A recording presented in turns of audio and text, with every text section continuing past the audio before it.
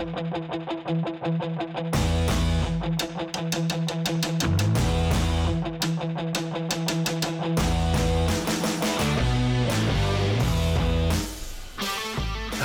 yo, ladies and gentlemen, welcome to the Hot Tag Wrestling Podcast. I am the featured attraction, Brian Dusky.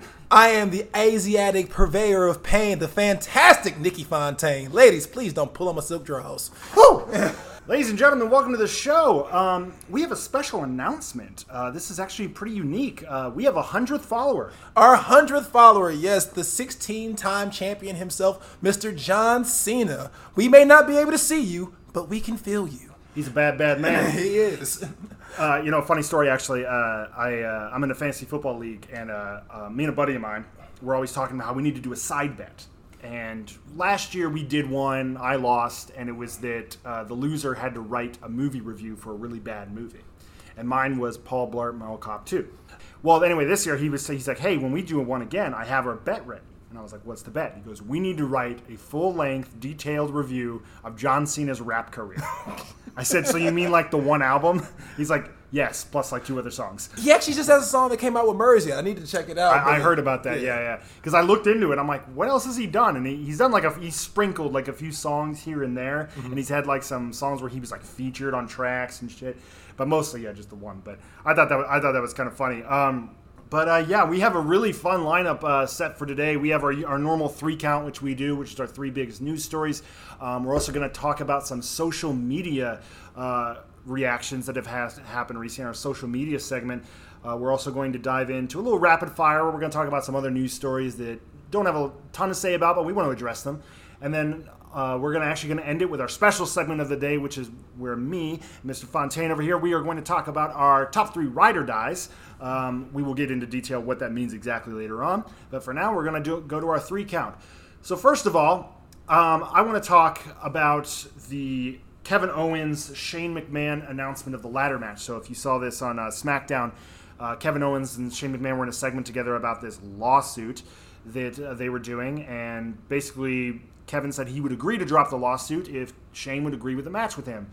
And Shane did agree, and he said, but I don't want any match. I want a ladder match. And if Kevin was able to grab the briefcase that has their lawsuit inside of it, Kevin would not only get his job back, but Shane would have to go away. And then obviously if Shane wins, Kevin would just go away forever. I was really disappointed because I was hoping for a wrongful termination on a pole match. Vince Russo is not here. Hey, Paul and I, it's still very Russo if you ask me in that fact. The fact that we're doing a job hanging above the ladder in general kind of screams Russo tactics. But hey, all in well and good. Honestly, I did not like the whole idea of the whole lawsuit at first because I kind of felt like it's too daytime drama rather than pro wrestling. But now it kind of makes sense with the Kevin Owens character being that kind of shrewd and that kind of a thinker. Is like, I want to hurt you, like you said, in your pockets and your pride, and then drag him all the way to the conclusion, like, why don't we have a match? I think the obvious turn of this is probably finding a way to write Shane off of TV, whether it be temporarily or altogether good. Obviously, I think the future is more in Kevin Owens right now, more so than Shane is the best in the world. But still, I think this will hopefully be the obvious big blow off, especially with the debut on Fox being this coming Friday, and they're trying to kick it off with a bang. So obviously, you can look for Shane falling off of that ladder onto something or some sort of big huge spot involving Shane nearly killing himself. But what do you think? So that was the thing about this segment was that. So when they did that, I was a fan of it because I love ladder matches. So anytime you can bring that into it, it's always fun for me. And I would love to see KO in a ladder match because KO is just like a version of Shane, where he just puts him through some of the craziest stuff that he always takes those big bumps, and I love that about him. But I've always thought he was like a more athletic Vader. Yeah, that's fair. Yeah. That's fair. But the other thing I was going to say was that's what was weird about this was they cut this whole promo and they talked about the ladder match, they talked about what was going to happen.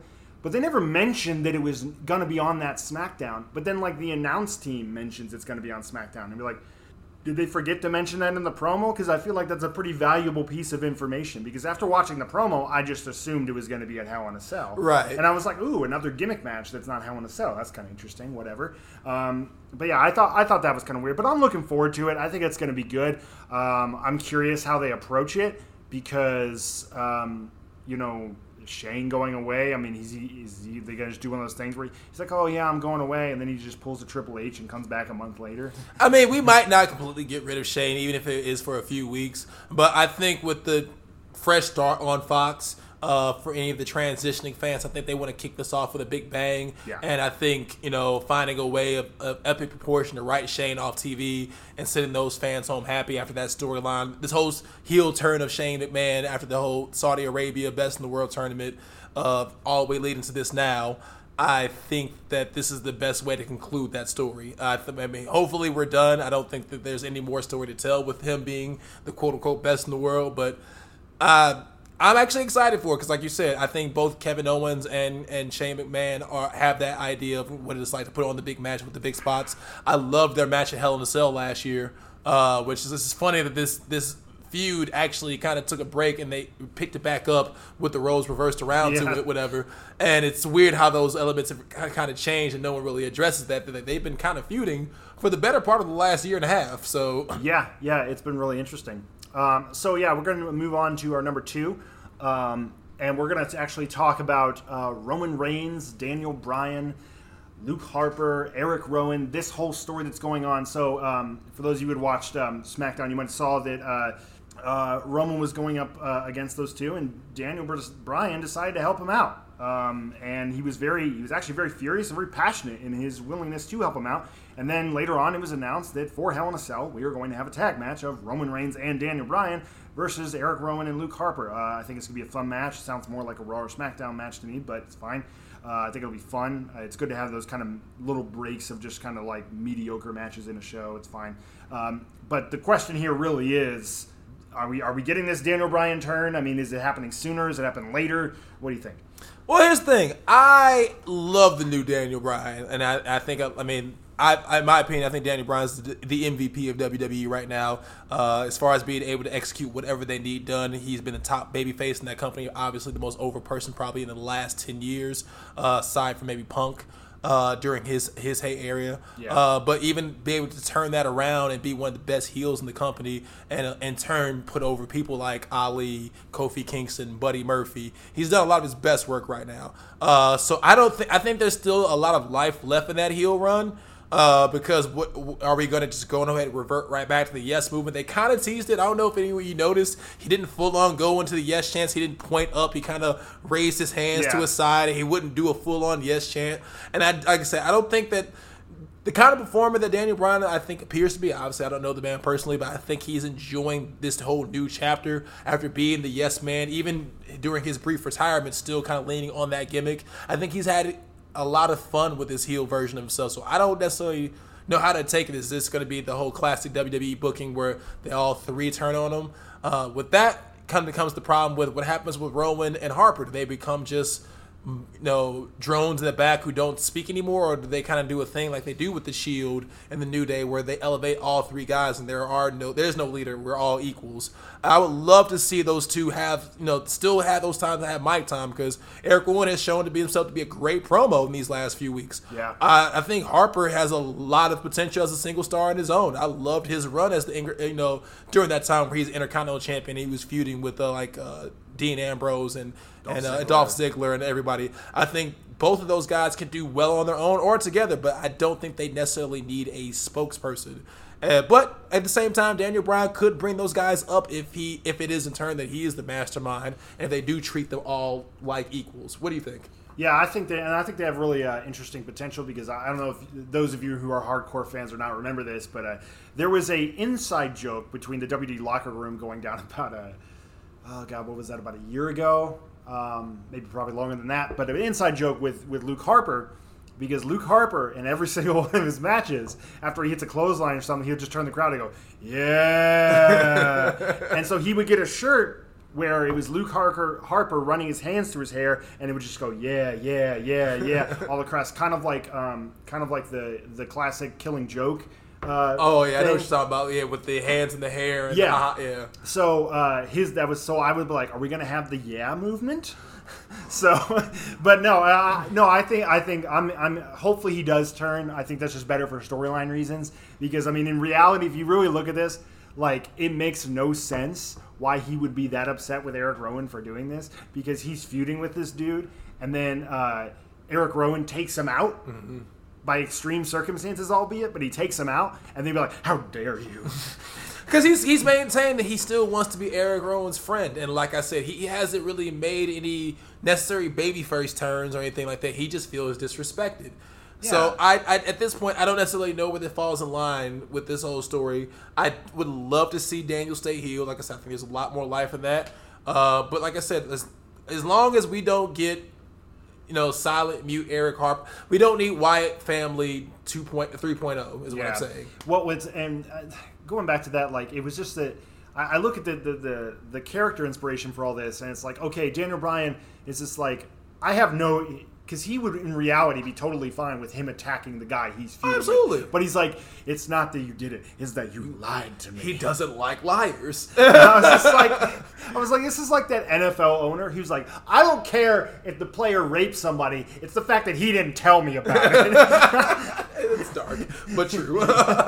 So, okay, moving on to our third point, we're going to talk about Matt Riddle. Matt Riddle became the number one contender for Adam Cole, baby! Woo! For his NXT championship, just by coincidence that it's going to happen on the same night the AEW show premieres. But it's not like they're like in a war or anything. Oh, no. No. Because that's not a real thing. But it just, coincidence that this happened. Let's be honest. Next week is pretty much booked like a takeover, which I have no problem with. This is exactly what I think the fans want. We have a night, like I said, despite what you might think about WWE's main roster, NXT is fantastic. Yeah. For those of you who are just kind of getting accustomed to it, if you're just being able to watch on the USA Network, or if you maybe just kind of get into the WWE Network and kind of digging into those things, every takeover is amazing. They have yet to put on a bad takeover, and there's some have been better than others, obviously. Yes. And I think that it's not as good as it used to be, like as far as the NXT weekly show goes. Yeah. But that being said, it's still pretty damn good, and every takeover is better than every WWE pay-per-view. I honestly think they have a great roster. Like I said, you got Matt with the head-to-head, I think, main events for next Wednesday, as we put on the Twitter page, HTW Pod. You got Matt Riddle versus Adam Cole next week, and the main event on the other side in AEW's Dynamite, you got Kenny Omega with the Young Bucks teaming up against Chris Jericho and two mystery partners, which I think people are thinking is LAX, unless there's going to be somebody different, but they did a debut at Double or Nothing this past. Yeah, that's what I was wondering too. That's where my mind first jumped to, was that it would be LAX. The only other thing I could think of was that, maybe they're literally gonna pull something off and bring in a new team. What if the Revival pulls like a Lex Luger and just shows up on AEW Dynamite? Yeah. Well, they actually have to be in the match and not just watch with their hands on their hips while they're wearing like some weird Austin Powers top, But yeah, it was the 90s. Yeah. So, but yeah, I'm interested in I think Riddle versus Cole is going to be a hell of a match. Riddle has looked nothing but fantastic. I think I'll just give my prediction now. I think Riddle's going to win. I don't want him to win. I want Cole to win because I want him to have a better reign. But I think they're going, again, for reasons of pulling audience members over, I think they're going to try and do that so that to compete in a sense. I still kind of see Adam Cole kind of pulling out. I don't think the end of the Golden Prophecy is coming quite yet. My prediction on all that, because I honestly see everybody losing their title on the same night. So I think at some point during the takeover, you'll see all of it. That's when the Undisputed Era will leave. But I don't think we're quite at the end of the Golden Prophecy quite yet. But I, too, am a huge fan of Matt Riddle. I love everything that they've done with him so far. I even love his antics online on Twitter, poking fun so good at Goldberg and Jericho and everybody, because he does exactly what any top guy is supposed to be doing. You get people talking. Have you seen the video of Adam Cole losing his mind at Pat McAfee? Oh my God, it is my favorite thing that has ever happened. I want Pat McAfee and Adam Cole to actually have a match. The whole show, I need a shirt that says "Shut up, Pat." I don't know if I said to you, I said it needs to happen. He needs to be known as Patty Ice, and his finishing move needs to be the punt. I love it. Like I said, Adam Cole is definitely one of my favorites. I think him and Gargano did an amazing thing last year. One of my favorite things about watching Gargano and Adam Cole mixed up is just like watching heel Shawn Michaels versus babyface Shawn Michaels. Yeah, and honestly, I've been so sold on Cole. I was not sold on him when he came in, and I didn't watch a ton of his stuff before, but I just kind of like I saw some stuff and I saw his look and his name, and I'm like, that's a generic look. It's a generic name. I just wasn't sold on it. And then I'd say about 2 months in is what it took. Like, he cuts one of the better heel promos in WWE right now. Like, he's so smug, and he's so, like, focused. Oh, yeah. Like, he's not just this rambling heel who just says a bunch of wild shit just to get people to boo him. Yeah, exactly. He's so convinced. And the presentation of his entrance is so perfect. Like, I think he's fantastic. That's why I find it funny that, I don't know who was Alvarez that said that NXT had no stars. Adam Cole was recognizable from day one when he walked into that building. I mean, like I said, that's the kind of the savviness of that NXT crowd because they're the same Well, and people. that's a garbage take overall because I agree that maybe NXT's stars weren't as huge as they were when there was like Finn Balor, Nakamura, like all those guys were there. But I mean, Velveteen Dream's huge. I mean, there's so many guys there that are. That are absolutely. Huge right now. Like I said, Velveteen Dream, Adam Cole, Johnny Gargano. I mean, there's a lot of guys out there. I mean, hell, you can even go into not to leave the women out, but there's Shayna Baszler. I think is probably one of the best heels that I agree. Yeah, I think that she's amazing. I mean, I love everything. Rhea Ripley. I mean, I know she's NXT UK, but like I said, she's NXT now though. Well, they're floating back and forth, but yeah, there's so much potential with that roster, even with obviously I think Bianca Belair and all those people are still very green, and there's still a lot of potential. But that's the great thing about NXT is you're going to always constantly see it evolve, which is going to be the counterpoint with AEW at some point. I know eventually, yes, this is going to be more of a static thing since they're going to have, they're trying to have a counter program. It's going to be a counter program. They know they're going up head to head every night. Yeah. So you're going to want some sort of NXT faithful. I know they're trying to a lot of the guys in NXT don't want the idea of the call up anymore. Some of them want to stay. Gargano has made it very clear that he wants to stay. I don't know exactly where Velveteen Dream is landing at these days. I think he before said that he was good. I mean, at one point I know he was wearing tights and said call up, but I don't know how he feels about that right now. But I think they've seen how they've been treated, and they're like hard pass. And like I said, and who knows? But I think they said we're in a renaissance period. WWE is being forced to kind of change things up because of the presence of this new company. I mean, you got Paul Heyman, who's been, like I said, say what you want, but Raw has been in noticeably better. Yes. On an incline. It didn't start off immediately, but there's been more consistency in the storylines. We've had, we've had a lot better presentation when it comes to we don't have the constant. We don't do the commercial break thing anymore. I don't know if that was per Paul or anything, but we're not stopping action in the ring anymore. I think right now everybody who is involved creatively behind the scenes and in front of the camera in WWE has all the incentive to step it up because they realize they're not the only game in town anymore. Yeah, and I don't know if you saw, you probably did, but Austin gave credit to that recently. Stone Cold was in an interview and he said that he thinks Paul is one of the best minds in wrestling and he's absolutely doing a fantastic job with it. Say what you want about him as a businessman, but Paul Heyman is hands down one of the most creative minds in wrestling. Well, yeah, and that was 20 years ago that he was like that. But not even say that. If anybody who was watching SmackDown in 2000, I guess that's not almost 20 years ago, but 15 years. During that time, long time ago, obviously. But I still think to this day, Paul Heyman is one of the most creative minds. I completely agree. So where are we at right now? So now we're gonna head over to our social media segment. So this is where we talk about. We did something similar to this last week, where we talked about reaction and overreaction. Then we're just going to talk about things that social media is buzzing about, things that we're seeing on social media. So first thing I want to talk about, there's a rumor going around. It's very interesting to me. It's a rumor where people are believing that possibly Liv Morgan, of all people, is being paired with The Fiend. Now, I'm going to get into the details of this. Please do, because I don't know anything about it. Yes. So for those of you who do not know about this, it's kind of a conspiracy theory, and which I usually don't like, but it's interesting. So if you guys remember, the last time we saw Liv Morgan, she had lost to Charlotte Flair.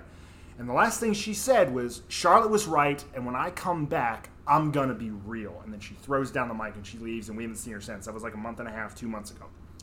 So shortly after that, she did a little Instagram photo where she had cut off some of her hair. And then she started having these cryptic tweets. Recent ones read, "You can't see my scars." And "A peek inside my mind, you'll cry." And then not only that, but she posted one that was just a series of numbers. And if you look up the numbers in accordance to the alphabet of what each number represents, it spells out help. So a lot of these, this was not, there's also one where there's a laugh in the Firefly Funhouse. And a lot of people pulled audio of Liv Morgan laughing in like backstage interviews, and it's very similar to the laugh in that video. Now, of course, all this could be coincidence, because you can pull, that's the thing about conspiracy theories, you can pull anything from anything, and you can make people believe if you ignore the right facts. So this could all be conspiracy, but let's just say for a second that it does happen. Would this be a good idea? Would this be a bad idea? What do you think? If anyone who could pull it off right now, I think Liv Morgan is the perfect person, I guess, to pair with Bray Wyatt. Because it's rare that they're able to actually pull it off, I think, when you have a character like Bray Wyatt, where you can put him, give that energy to anyone else. Much like, an Undertaker to the Kane thing like that. But I think with Liv Morgan, I think she has that same kind of edge that brought to her when she came out of the Riot Squad, where you kind of see the kind of break in the character, the kind of craziness, where you would almost buy that she could in some way fall in with Bray Wyatt. I don't know. I mean, if she pops up on Raw or SmackDown in her own version of the Fiend mask, I'd be for it. I'm very interested. I'm more for seeing them do different gimmicks with women wrestlers and taking more chances. And I don't think you can point to a whole lot of times they've been able to pull off somebody who kind of pulls out that same kind of mystique. I'm okay with it. My only issue with it is, again, we kind of talked about this with the Fiend before in other instances of his character. I think it just might be a little too soon. But here's also the thing. Could you not imagine her bouncing around in the Firefly Funhouse? No, I can see it. I can actually imagine her just kind of them both playing hosts and being that whole hokey thing. I think it plays well into her character. So I think that from a character standpoint, it makes complete sense. But I just think I'd rather see this a few months into his character as opposed to where we're at right now. I like to see him on top and established, and then you go almost to so we talk about how characters need to evolve, right? Mm-hmm. I feel like this should be the second evolution of the Fiend as opposed to the initial top moment. What I can see this as, and I think this would be interesting, is almost like CM Punk's version of the Straight Edge Society, where he's helping people, he's rescuing people from their old selves. And that's why they're turning to this. I can honestly see that. Like I said, I think she, like I said, given more time. Obviously, she hasn't been on TV yet, so we don't know exactly where she's going from at this point. So all this is a conjecture up until now. But if anybody they could pair with Bray, who I could see kind of matching, who could match his crazy, especially coming from the female side of the division, I would definitely say Liv Morgan. I think she could use that push and something to set her aside from the character that she's been with the Riot Squad up to this point and kind of freshen her up. Yeah, so not a lot of AEW news this week, but one little interesting thing happened. So a fan had mocked Nyla Rose for being transgender. I'm not going to repeat the comment, but he had mocked her for being transgender. She responded with, on Twitter, "What's wrong, baby? Mommy not hug you enough? Did daddy mouth touch you in the no-no place?" So yeah, little intense. Now, she later deleted the tweet and apologized, stated that she usually takes the higher ground on these type of situations, but sometimes people don't realize that there's another person on the other side of the screen, and because of that, her emotions kind of got the better of her, and she responded in a way that she did not consider favorable. What was your reaction to this? I've always said that people need to really remember that wrestlers are people, and I think that's something that goes in with all celebrity culture, how we kind of forget because of that. I don't know if that the curtain, the people behind the curtain, we treat them like the characters we see on TV, and you would think in the end that people are always saying that kayfabe is now dead, but at the same time still not being able to separate that. We still kind of live in that scene. Nyla Rose is a human being. Now, what she said, obviously she felt some sort of way that she felt the need to delete it. but I think it was a human reaction that it was a knee-jerk thing. And I think if let he who has never posted something online a little bit cringeworthy and then later regretted it cast the first stone. All of us are a little bit guilty. So if she felt that it felt out of line of her own characters, her own beliefs, that she maybe been a little bit insensitive to maybe not necessarily that person's experience, but anybody else's experience who might have gone through something like that, albeit bad mouth touches from daddy. I mean, whatever she was implying. But she's human. I think in today's cancel culture, we're always kind of quick to jump on people. So hopefully this doesn't get spun out of control, for too long. I'm kind of looking as, I know we're not doing the whole overreaction, underreaction thing, but I think this is going to be hopefully forgotten and we can move past it. Yeah, I think it will. I don't blame her for responding the way that she did. Obviously, it's not the most mature thing to do. But they're people, and they're allowed to be flawed. I mean, I agree. You can't just feel just because this person's a celebrity, I can say whatever the hell I want to them, and then when they snap back on you, try to feel like you're the victim. Now, no, you're not a victim. You just got a taste of your own medicine. And I think people don't really like that nowadays. So what I go back to on this is a story about Jackie Robinson. And first I'll say I think a lot of people, and this frustrates me in media. I'm a big sports guy, and I watch a lot of sports debate shows, and I always see these analysts, and they criticize an athlete anytime they ever fire back at somebody. And they're like, you're a professional. You shouldn't be firing back at us. What do you care what we think? And we're like, well, if you're going to say something about somebody, you also should be comfortable with them firing back at you. And how this ties to Jackie Robinson is when Jackie Robinson first came into baseball, he was signed, and they said that we'll sign you on one condition, and that's that you're going to deal with a lot of racism. You're going to deal with a lot of stuff. And he goes, you need to be able to take it. You need to be able to put your head down and continue. And he said, yes, I can do that. And he did that for a long time. He dealt with racial slurs. He dealt with hate from teammates. And the public, obviously, has a positive view on him, and they ultimately turned on him because eventually he had enough. After several years, he had enough, and he started back snapping at people who would say racially insensitive things to him, and all of a sudden the public was just like, oh, he can't take it, he's not strong enough, and all this stuff. I'm like, you can't say that stuff to somebody and then get upset when they respond back. And it's amazing to me. I mean, I don't know if we've ever talked about this, but there's a double standard, I think, and I think a revisionist history when it comes to stuff like this is we talk about how great people like Martin Luther King were, and they obviously were, but if you look at the actual reaction to how people responded in the time of Martin Luther King, it's not accurate to where it was. And I think a lot of that comes in with where people feel like they can just say anything, but then when people have a negative response, they'll be like, "Oh my God, they need to mature themselves." It's like you said, revisionist history. People always like to glorify you in the past tense, but during the time, like I said, I think another classic point, Muhammad Ali. I was just gonna go there. Muhammad Ali, like I said, especially during this time, look at the climate of things that we live in today. And I think if anybody knows anything about Muhammad Ali, you know exactly where he would stand on most things that where causes divide in culture and politics right now. Yeah. During a very unpopular time when Ali just refused to go to the into war, and he took all the backlash for that. And now, like I said, obviously he's still regarded as one of the greatest athletes who ever do it, and a hero and a role model. But during his time, there are a lot of people now who will spout all the statistics from Muhammad Ali and how great he was. But had he been alive during this heyday and maybe saying something out of what their beliefs were, would not have anything kind to say about him. I.e., look at what they do with Colin Kaepernick. Look what they do with anybody who stands outside of whatever we're supposed to say, or like I said, I'm kind of over the whole cancel culture thing. I said, you can make your own decisions, but we need to allow people, celebrities, to be flawed. Now, there's a level of where, like I said, because celebrities are just people, same as wrestlers are just people, and I don't think we need to give them more credence than what they deserve, because that's what I'm saying. They should be allowed to fuck up because they're just as imperfect as we are. They're just more wealthy and on TV. I had a conversation with somebody a few years ago where we were talking about people that we idolize and is in the acting world and the writing world, all that stuff. And she said something about how she doesn't idolize and doesn't like to make heroes out of celebrities. And I was just curious. I was like, why is that? And she goes, because your heroes will always disappoint you. And I said, that's only if you think they're flawless. because you're going to see qualities in your heroes that you don't like.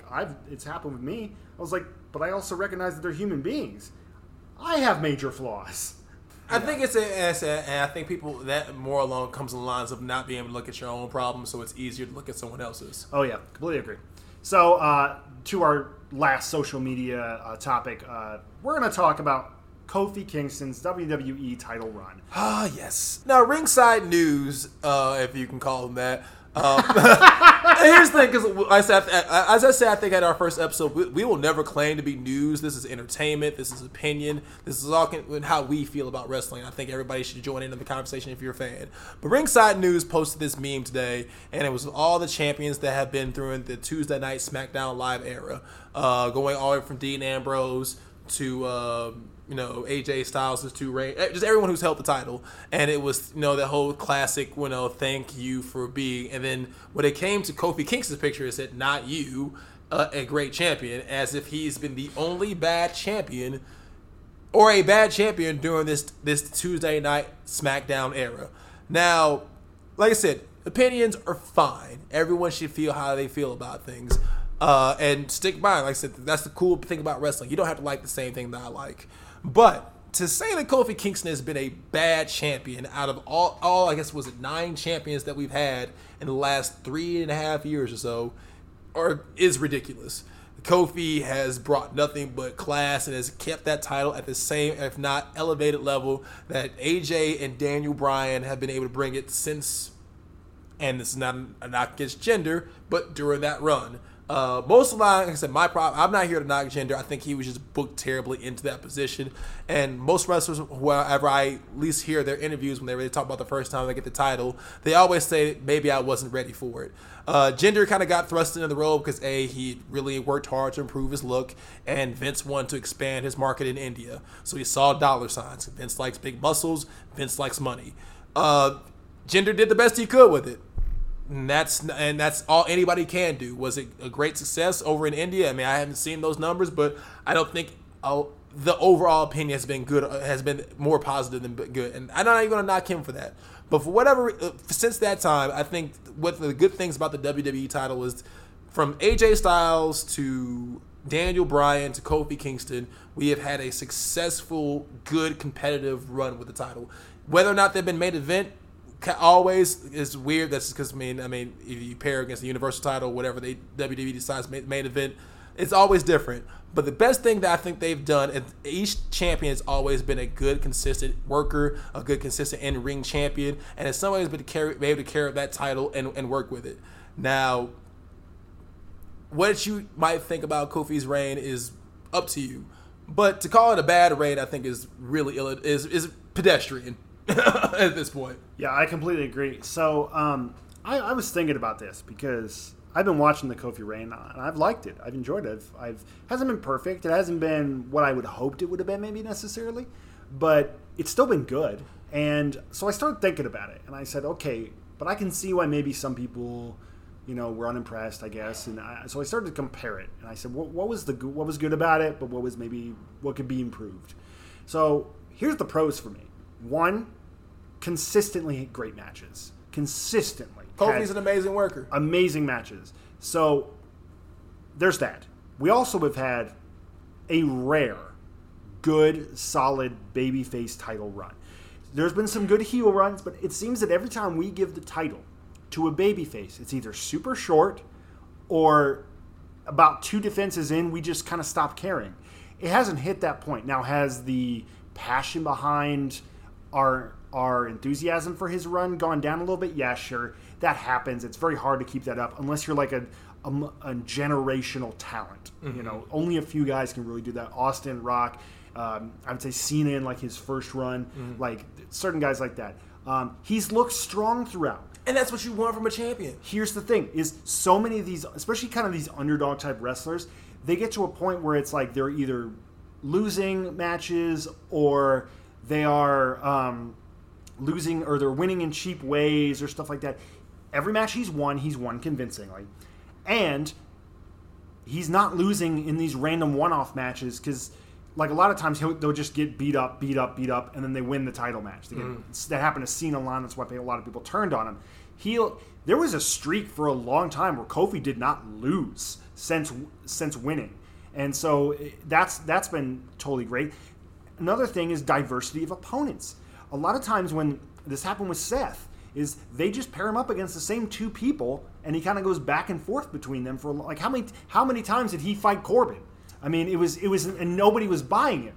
Not only did people buy the matches that he was in, but there was a diversity. You had Samoa Joe, you had Kevin Owens, you had Randy Orton, AJ Styles, Sami Zayn. He was having great TV matches throughout the entire time as well. So now, hold on, I just want to get to the cons first. So now we go into the cons. So a lot of these cons, you will see there is a consistency in them, and none of them has to do with what Kofi's quality of a championship run. It has to do with the creative behind it. So first of all, a lot of the feuds he did had a lack of storytelling.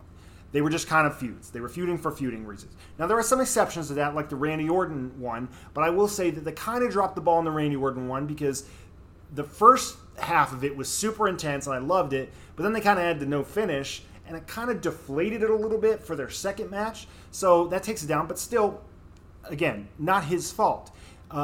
Very rarely was he in the main event. Now, but I will argue that his matches were worthy of the main event. Doesn't mean he wasn't in the main event. Because CM Punk, same thing. When he had his big reign, he had a lot of matches that were worthy of the main event. Like his match was Daniel Bryan. But they weren't in him because it was whoever Cena was facing. A lot of times they're doing that with here. It's like the Roman Reigns storyline is in the main event and not necessarily Kofi's match. Or the Universal title is in it because Brock Lesnar is involved. And, there's just nothing you can do there. And this is more of a personal thing. He's still dishing out pancakes. Like, I get it. It's like his character thing. But to me, it's like when people don't like that John Cena smiles so much, or that Roman Reigns smiled so much when he was a top guy. Like, it's not the worst thing in the world, but it was kind of like. And I was fine with it for some matches, but when he had his super intense match with Randy and it was personal, and he was coming out doing that, I'm like, that's downgrading a little bit for me. I'm like, this is super serious. You shouldn't be doing that in that moment. I get that. And I said, while I agree with you a little bit in that regard, I will play a little bit of devil's advocate here. And This is what I'll say. Aside from the Attitude and the Ruthless Aggression era, I do not think a top babyface is for the male demographic 18 to 34. Like, you can like him if you want to, but he's not necessarily geared towards you. Top babyface in the PG era, and like just like it was during the Golden Age Hogan era, is guided toward kids. It's because WWE's business model is to bring in new fans always, create new fans, guided toward kids. It's like I said, if you as an 18 to 34 can get behind the baby thing, it's just even better. But he's not necessarily for you. The last round that kind of a champion or down that era was the kind of Ruthless Aggression when you had like your Batistas and the early days of Cena's and thing like that, whatever.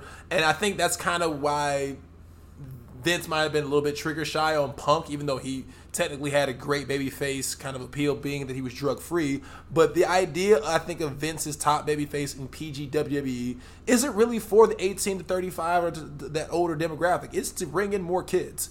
So him throwing out pancakes, being smiley and bright, colorful, rainbows and unicorns, and positivity, that's along the line of the demo that they're shooting for with this younger generation. And I agree with you there. And two things I'll say about that. One is that that's true, but also I'm still going to criticize it. Oh yeah, I'm not saying it's open to criticism, but what I'm saying is I just definitely it's always going to fall a little flatter with us.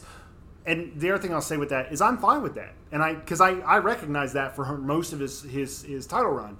It was that match specifically that I saw it. I agree with you on that. That's what I'm saying. I definitely think that match should have been serious. I think he should have came out, no pancakes. And they could have made it. They could have made a statement like, he's not having fun. He's serious. He's locked in. But I think that, I don't know, it's just like the whole, once again, when the Cena's criticisms, I guess, because people kind of got hustle, loyalty, respect, became the whole new say your prayers and take your vitamins. But at the same time, I think it was Cena's willingness to stick to it and to never become a heel is what defines Cena's character, which, like I said, one day I'll get into my appreciation of our 100th follow, Mr. Cena, but I will say this, in retrospect, his character is probably the most important babyface in the last 20 years. Oh, I completely agree with that.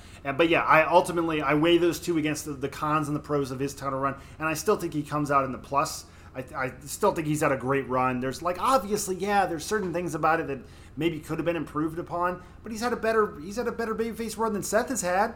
I mean, true. And like I said, and this is coming from somebody who's a big diehard Seth fan, but we'll get into that later. And I don't think it's been as good as AJ's. But again, AJ had it for so long, and he was heel and babyface. And well, he had the title as a heel and a babyface. And I would also point this out. And if you want to go back and scroll back into your Twitter feed or your Facebook feed or whatever it is to 2017, people were starting to sour on AJ Styles' run toward that end too. It's just what happens when you're top face. Yep, I completely agree with that.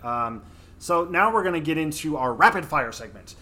This is quick. There's just some quick news stories we want to talk about, but we just want to fire through them. We're just going to say quick, 30 seconds each, what we thought. First of all, John Morrison has apparently, formerly known as Johnny Mundo, John Henny, Johnny Impact. Yeah, a lot of different names. He has apparently signed with WWE. What do you think?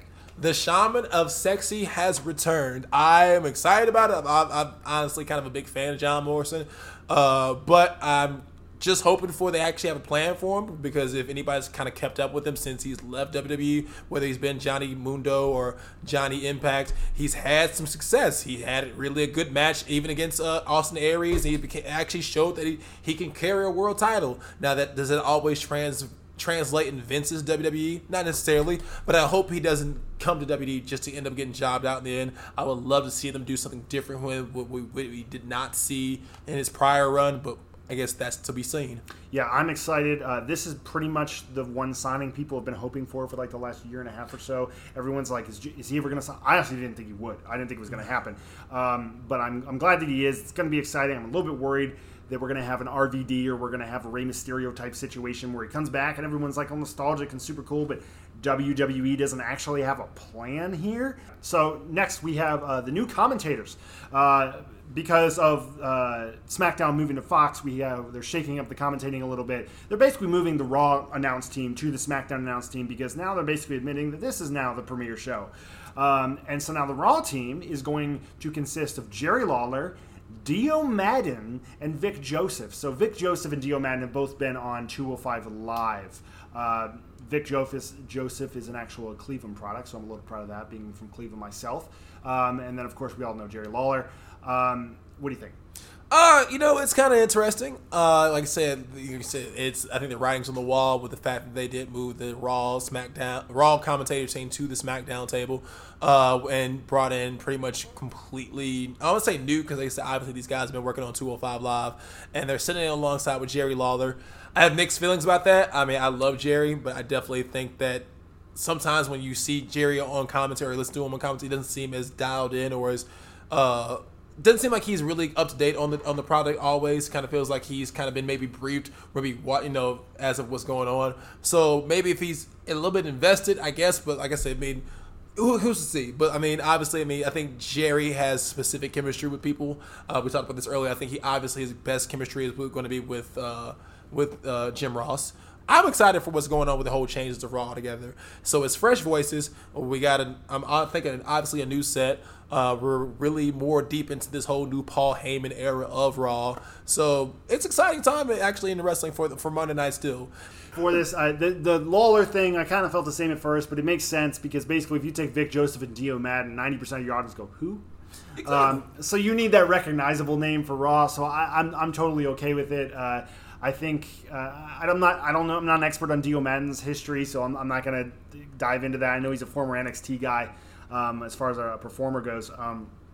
Vic Joseph, I think, is solid. I think he's like a slight step above Todd Phillips, but I don't think he's like exponentially better.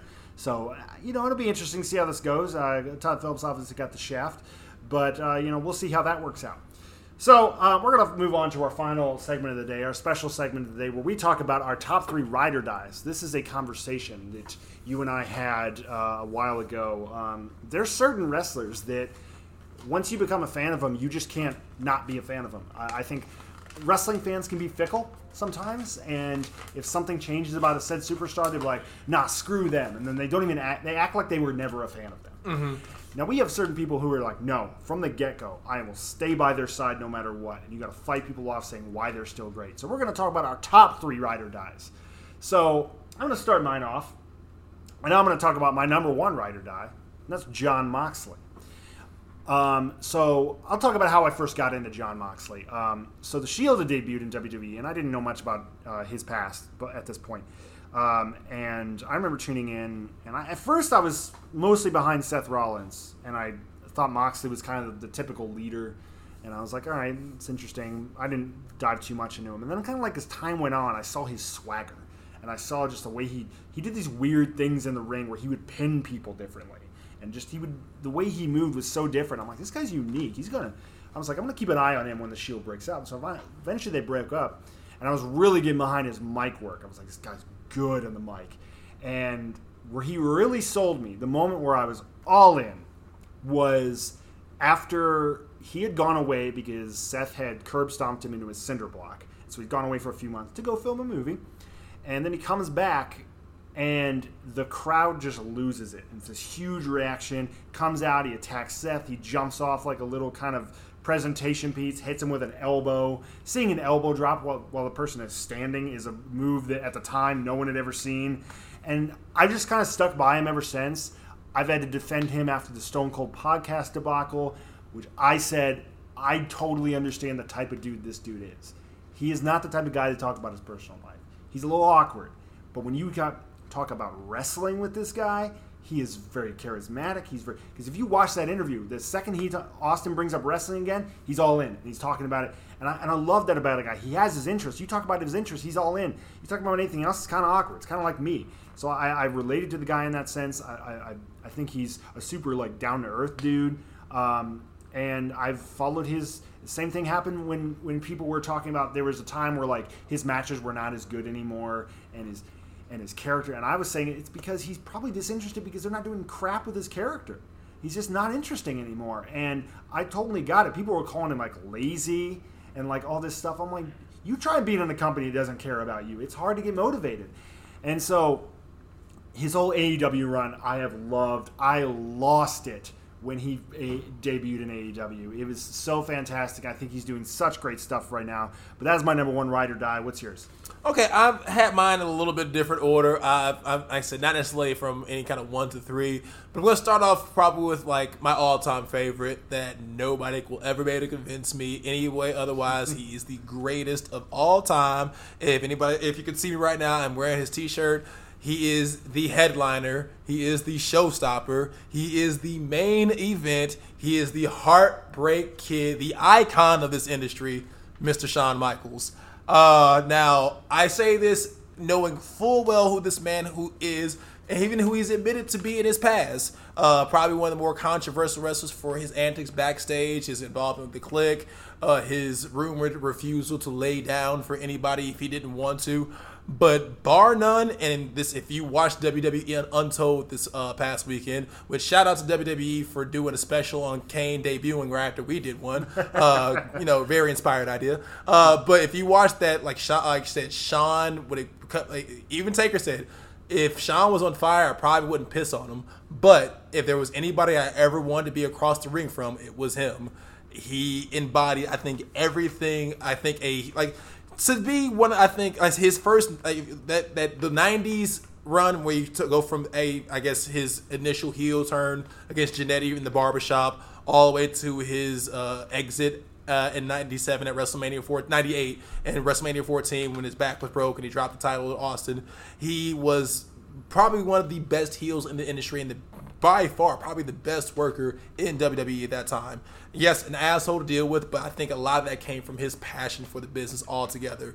So fast forward to him, like I said, losing the title, kind of getting his life a little bit more on track after his battles with drugs and everything, and finding Jesus and whatever you believe in. That's not what I'm here to talk about, but him coming back and to be able to pull off, which even Vince, no one would ever believe the one of the best babyface runs, or even being a babyface. Vince never even saw Shawn Michaels' character as a babyface, but able to pull that off and pretty much put on a masterclass of what it is to sell to where you have guys like right now, you have your Zigglers, you have your, like hell, even Seth's, Sean Gargano's. And they, like I said, I just said this earlier, watching Johnny Gargano and Adam Cole wrestle is like watching babyface Shawn Michaels versus heel Shawn Michaels. It's amazing. I fucking love it. But like Shawn is always going to be my ride or die because I think his passion for the business is always shined outside, for better or worse, for whatever kind of person you would call him. If anybody gave a damn about what he was doing and showed me every time when he walked between those ropes, it was Shawn Michaels. Yeah, I'm not shocked. I knew that was going to be your top one. Yeah, I completely agree with you. I just want to say before I go to my number 2, I'm totally with you. A lot of people knock him for being such a dick back in the day. That's probably true, but here's the thing, and this is actually goes toe-to-toe with my number 2, is that if he was not that way, he would not have been that great. Like, it was part of the reason that he was so good in the ring, I think, and probably part of the reason he was so, like, had the swagger he did on the mic. And like, you've said this before, it's like people like say when you are good at something, fucking own it. And no one owned it like Shawn did. Well, not only that, but I mean, I'm not trying to tie this to drugs even, but I mean, like, Jim Morrison would not have been amazing if he wouldn't have been on drugs. Like, so Shawn Michaels, would he have been great if he wasn't this pissed off, like, I deserve everything type of guy? Would he have been that dang good? I don't know. Loaded up on pain pills and willing to do whatever the fucking took to prove he was better than you. Yeah. So that goes to my number 2, CM Punk. Arguably my favorite wrestler of all time. And I'll tell you where this started. This goes beyond wrestling. CM Punk, Phil Brooks, is a guy who I don't just like love as a wrestler. I look up to him as like a man. I relate to him on so many levels, and there's so much stuff he says, and I'm like, damn, I feel that. And so this started long ago, actually, before he came to WWE. Even I was a fan of him watching old Ring of Honor videos on YouTube, and his promos were fantastic. And was always interested in him. I didn't know a crap ton about him at that time, but I was always interested to see if he'd ever come to WWE. So eventually he did, and I watched his early ECW stuff, and I really enjoyed it. And it was around that time I started college, so I kind of fell out of wrestling for a few years, and I came back in. It was actually after the Summer of Punk, but it was just a little bit after it. So it was still kind of in his height at that time. And I went back a few months, watched YouTube videos of the Summer of Punk highlights, and I was just like, this is some of the best stuff I've seen in wrestling in like a long time. And when he spoke, it seemed so real. Like, everyone talks about the promo, the pipe bomb. That, of course, was great. But the underrated ones were like the contract negotiation in the ring with Vince McMahon, the one-on-one he had with John Cena where he says that John Cena has become the New York Yankees. Like, there's so many great promos in that time. Like, I quote his promos all the time in like my everyday life. And so through the years, a lot of people have knocked him down. They wanted to say that he's a dick, which, yeah, probably. But so am I. Like, there's so many times in my life where people was like, you're coming off like a huge asshole. I'm like, coming off like? I am. And so it just, but that's the other thing is a lot of people think he's an asshole and he's a dick, but then like his best friends are like, oh, he's the nicest, like most like courteous dude. And I was like, that sounds like me. Like my family and like my friends, they're like, you're not an asshole. But then like people I just know, they'll be like, oh yeah, you're a total asshole. So it's I relate to him on so many levels. The bitterness that fuels that man, like, again, so relatable that I love so much. Like I'm a big football fan, and my favorite player is Baker Mayfield. And I always say Baker Mayfield is CM Punk of football, and that's that he performs best when everyone is against him. He performs best when like the lights are the brightest, and they say, "We don't believe you can do this," and he's like, "Okay, watch this." And I've always defended him since day one. He's always been my favorite, and he probably will be for the rest of the time. Your arms are too short to box with God. One of the greatest lines in wrestling history. That's what I always think about when I think about CM Punk. Like I said, I could definitely, as I said, as you said that you knew Michaels was going to be one of mine, I knew Punk was going to be on yours, so I was kind of waiting for that. So I've been having a kind of a crisis of conscience here because, like I said, I came into this with two minds of who I wanted to include in this list, and I struggle with even right now as we're speaking because it's one other person who I kind of want to hit, and he might just end up being an honorable mention, so I'll go ahead and say it out later. Yeah, we'll do honorable mentions later. So for now, I'm going to go into another direction, and I'm going to go ahead and say Cody, as in Cody Rhodes, as in the grandson of a plumber, God, and this is honestly more of a newer one. I'm gonna say newer, but I would say of the last 3 to 4 years. And I'm gonna say it all comes down to, I can't say one thing, but two things: balls. This is a man who had the balls to bet on himself. He could have collected a paycheck and rotted away in the lower to upper mid card of WWE alongside Dolph Ziggler and hell, even Zack Ryder or everybody else, and just kind of and lived comfortably and lived happily. Honestly, probably as far as a paycheck is concerned, but not happily. And this guy took his walking papers. He may say what you want. He's taking his pot shots, but I think when you've worked somewhere, he's earned the right to make his criticisms about the WWE. But I think he's been more along the lines, has been very gracious in his exit, how he's treated it. He went out there, he put together a list of guys he wanted to work with. He went out there and worked. His in-ring work is subjective, I think. I mean, a lot of people don't give credit to the guys who are just consistent and know how to, be safe. But we talked about this before. I think no one is telling a better story in wrestling than Cody Rhodes. Cody knows what his strengths are, and I think what the biggest thing they say in wrestling, I think one of the teachings of Paul Heyman is to play to your strengths, to hide your weaknesses. And if Cody's work rate isn't up there with your guys like your Kenny Omegas and your Will Ospreays or whoever who you go to, Cody makes up for it in spades with the stories he can tell.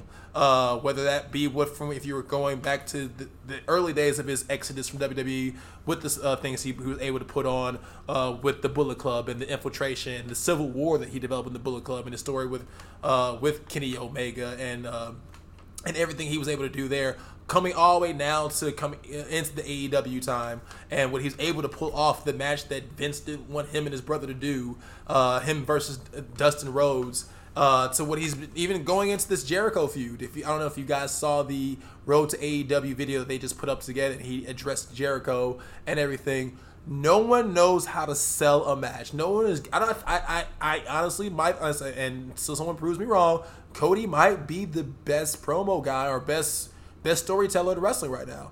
And I honestly think, for better or worse, you can argue whether or not you think he's the top guy. This guy went out there, bet on himself, put together a show, sold out, him and several others. I know it wasn't just him did it, but sold 10,000 seats, sold out an arena, won the same title his dad made famous, the NWA title. It made me care. And I'm going to be very honest. I'm a diehard wrestling fan. I have not cared about the NWA title probably in a very long time, if ever, because it was honestly before my time. Cody got me invested in that story, and that's exactly what he knows how to do. So I'm like I say, I know a lot of people, they might disagree with some of the things he might say, and I know there's some business dealings with AEW, especially with the ITV thing going on right now, and people kind of want to be able to poke fun or judge him for what he's doing, or maybe think he's bitter about his WWE run.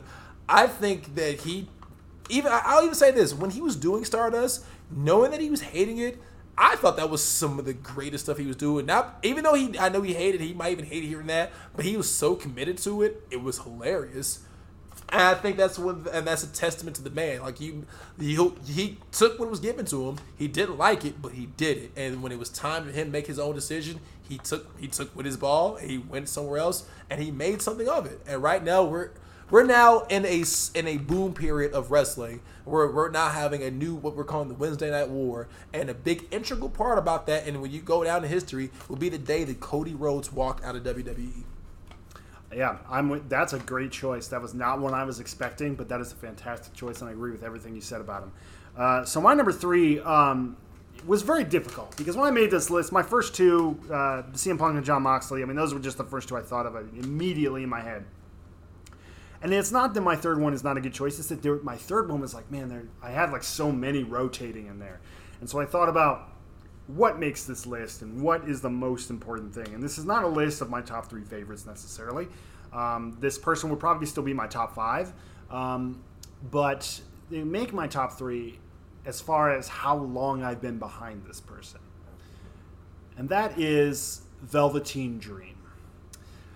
I love Velveteen Dream so much, and I've been a fan of Velveteen Dream before he was Velveteen Dream. I watched Tough Enough, and I remember the second I saw Patrick Clark, and I said, that dude is the future. Like, I heard him talk, I saw him move, like, just he one of those dudes. He just he had that it factor about him, and I was just watching him. I'm like, this dude is gonna be something someday. I don't know what character would fit him the best. I don't know how you promote him exactly. I said, but there's just something about this dude that just like he screams Mr. WWE to me, and so I've been behind him since day one. And so when I saw that he still got signed by WWE despite not winning, I was very happy. And then I saw he kind of made a few kind of appearances in NXT as just Patrick Clark, and I was like, all right, it'll take a while to get him integrated. And normally a guy who goes through Tough Enough before they really do anything with WWE, it's a few years. He made it within like 6 to 9 months. Like I remember he debuted as Velveteen Dream, and I was upset because I saw that and I'm like, I was like, he's good at it. There's no doubt this is good. I was like, but I had this cringy feeling that I'm like, man, he's going to become Adam Rose or he's going to become a jobber, because a lot of times in WWE when they get like a straight up character where it's like almost cartoonish in a sense, they just eventually Vince sees him as just that, and they just eventually job it out. They might start off strong, but they eventually just job out to people because you don't evolve. He has evolved that character so much in just NXT. He's like, I don't even see him as that like Prince knockoff anymore. Like I see him as just its own thing. Like it's beyond that. Like coming out in the Hollywood Hogan tights and everything. Like every match that I watch of his is like, if not the best match of the night, it's one of, definitely. And his Dream Valley Driver, I'm almost upset sometimes that it's not his finisher because it's beautiful. Like, it is literally, like, I remember the first time I saw it, I jumped out of my couch and I yelled, "That's a Death Valley Driver!" Because we've been seeing what Cena does with it over the many years, and it took me back to the days of Perry Saturn and like all these great Death Valley drivers. One of my all-time favorite moves, and I love seeing it. And he has a great elbow drop, and he's always introducing these amazing moves every single match. But it's also, he's not doing it in the sense where he's like introducing too much, as some guys do sometimes. But he's establishing his moves so well. He establishes his character so well. His feud with Aleister Black was phenomenal, where he made him say his name. And it was so perfect. There's been so much stuff. Like his mic work is incredible, and I can't wait to see him evolve as he goes along. The only hesitation I had putting him in this list is because we haven't hit that point really necessarily where people have doubted him or people have trash talked him, because everyone loves him at this point. He's incredible. I worry about what they're going to do with him on the main roster, but I put him on my ride or dies because I've been behind him for so long. And I just love him, and I cannot wait to see what the future has for him. He's 24. I had to throw that one out there one more time. And honestly, like I said, I did definitely the Aleister Black feud I thought was genius. And like I said, a lot of people always harp when people take losses, and I think that he did more with that loss and that story than I think anybody else can do. Same thing with his whole thing with Ricochet. I love that story that they were able to tell, and that's the I think the mark of a good performer is if you can still keep yourself, elevated even whether you take the pin or not. Before you go on to your final, I just want to say one quick thing, and that's the amazing thing is he had a streak where he lost like 3 to 4 straight feuds and still stayed incredibly relevant, and that's incredible. Now I'm going to get, like I said, this third one I'm picking strictly because, as the Street Profits say, I want the smoke. This is going to be, I guess, called controversial in that sense. I know where you're going. But I'm going to go right there for it because it seems to be the popular thing nowadays to hate on Seth Rollins. And you know what? I'm going to say I fucking love Seth Rollins. I didn't always love Seth Rollins. Seth Rollins had to worm his way into my heart, but he fucking did. And if you're out there listening, Kobe, I'm behind you. Let me start off by saying, and it's kind of funny because it kind of brings it all full circle, because you start off talking about Moxley and how you started off more of a fan of Rollins than you were of Ambrose. I was the exact opposite. I was way more impressed with Ambrose because I think his mic work, his look, and I knew about him a little earlier because there was like rumblings about him and some sort of feud with Mick Foley online. I never knew who he was and didn't see anything about him, but I remember them talking about Dean Ambrose. So when he popped up as that name in the Shield, he was the one I actually did know about. So time goes on the Shield, and you got Dean, and he's like, obviously, as he put it, I'm the asshole of the group. He really wanted to stand out because he thought he was going to be the one to break out as the heel.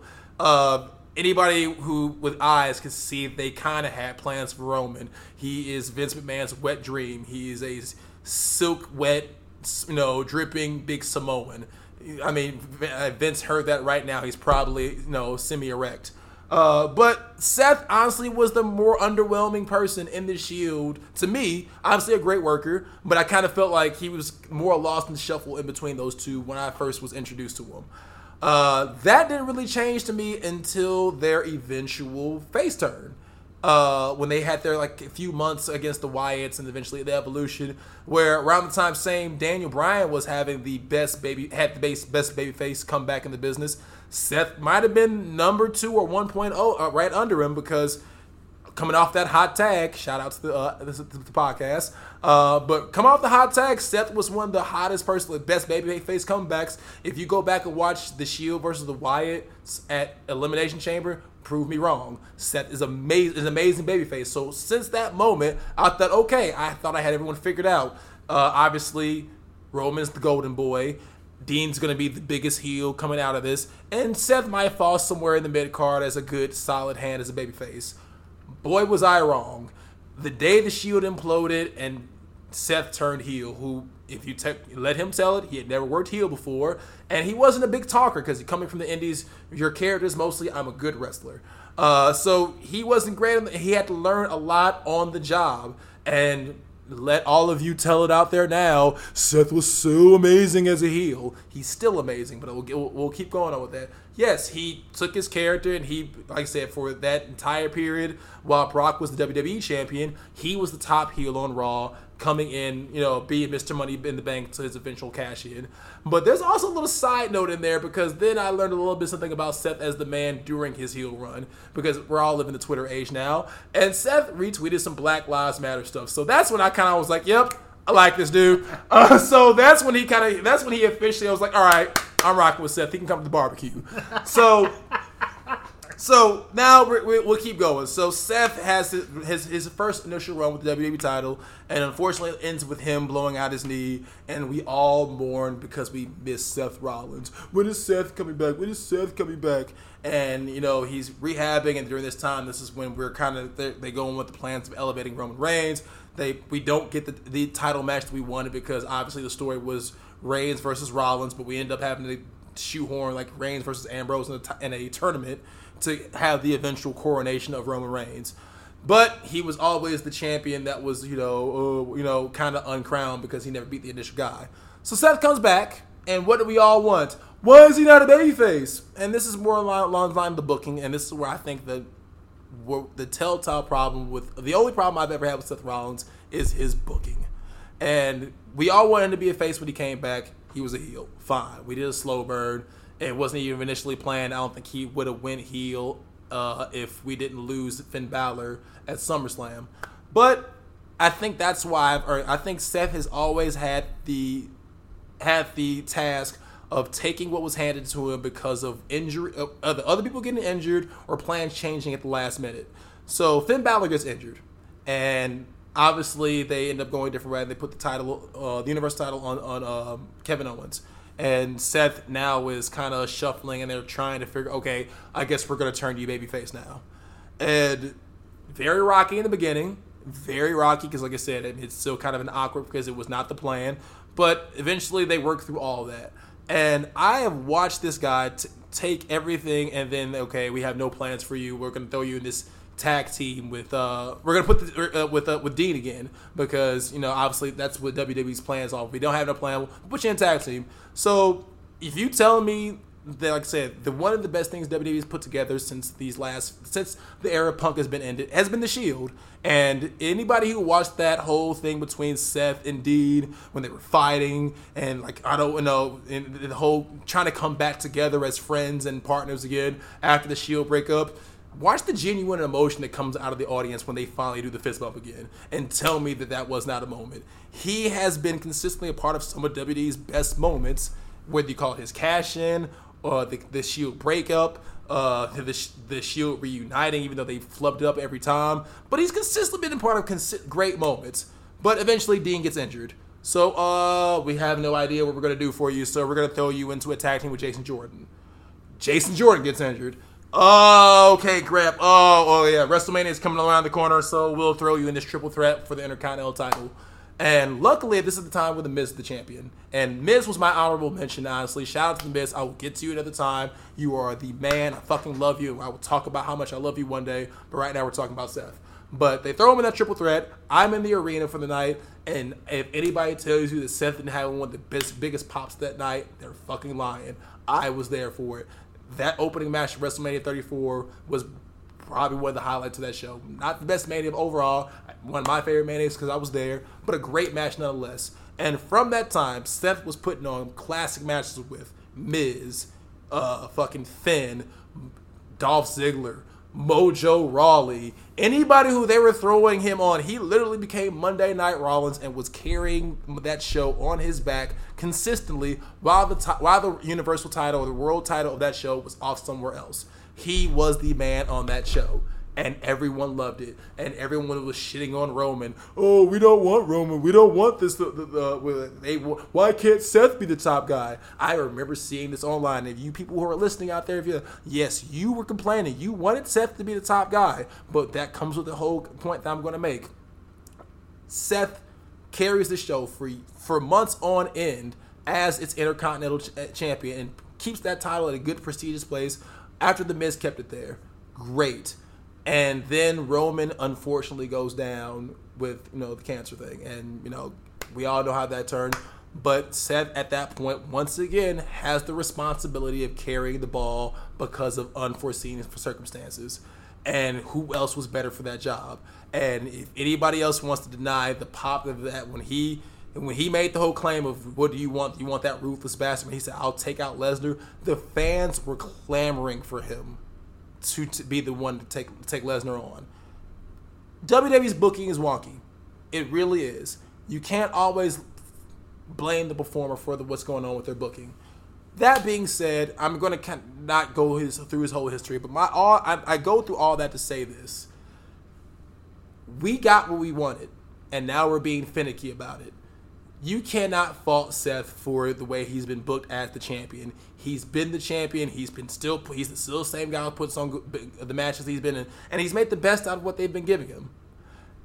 Yeah, he said some cringy stuff on Twitter, but the worst of which was the pocket or the wallet, whatever. But at the end of the day, what is it about? Checks and championships. That's what they always say now. This is pro wrestling. It's a business, and him poking fun at Ospreay, it's doing what all top guys are supposed to do. Getting people talking, getting what we're doing right now, getting people talking. And that is what Seth has done.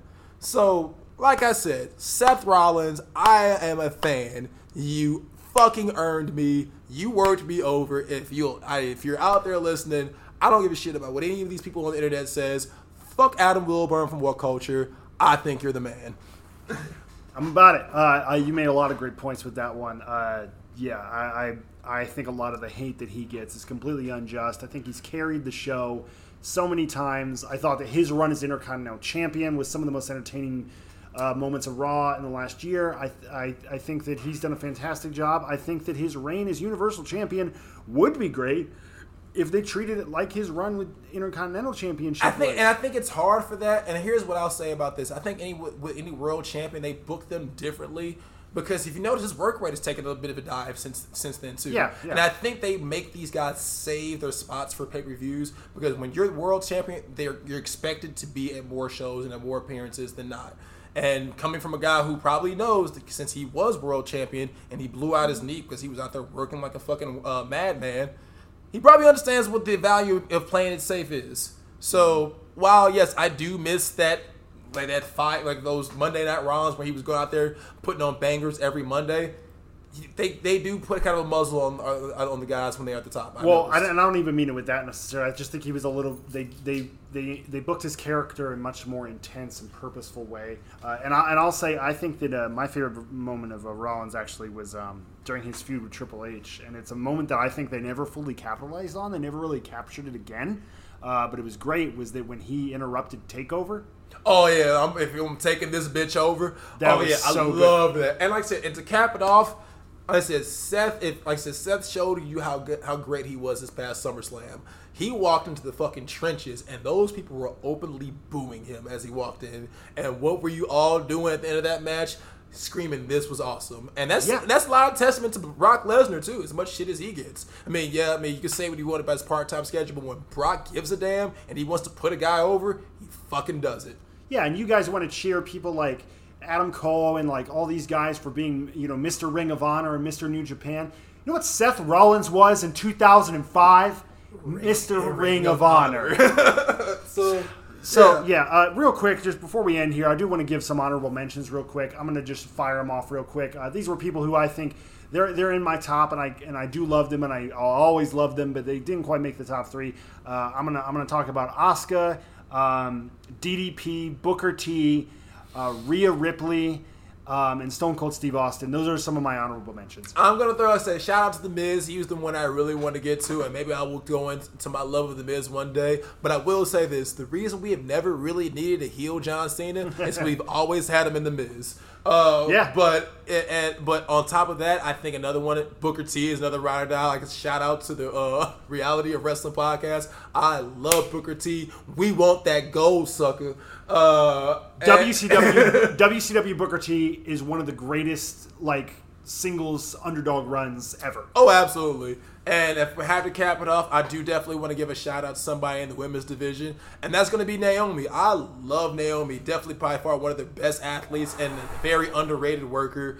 I miss you. I cannot wait to see till she comes back to the main roster, wherever she's doing.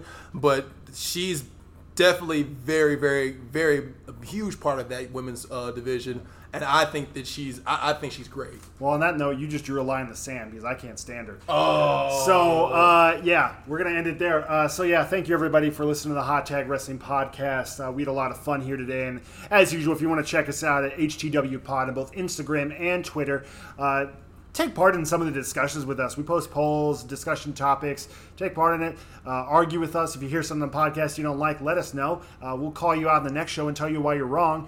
But again, thank you. I am Brian Dusky. I am the fantastic Nikki Fontaine. And we will see you guys around. Goodbye.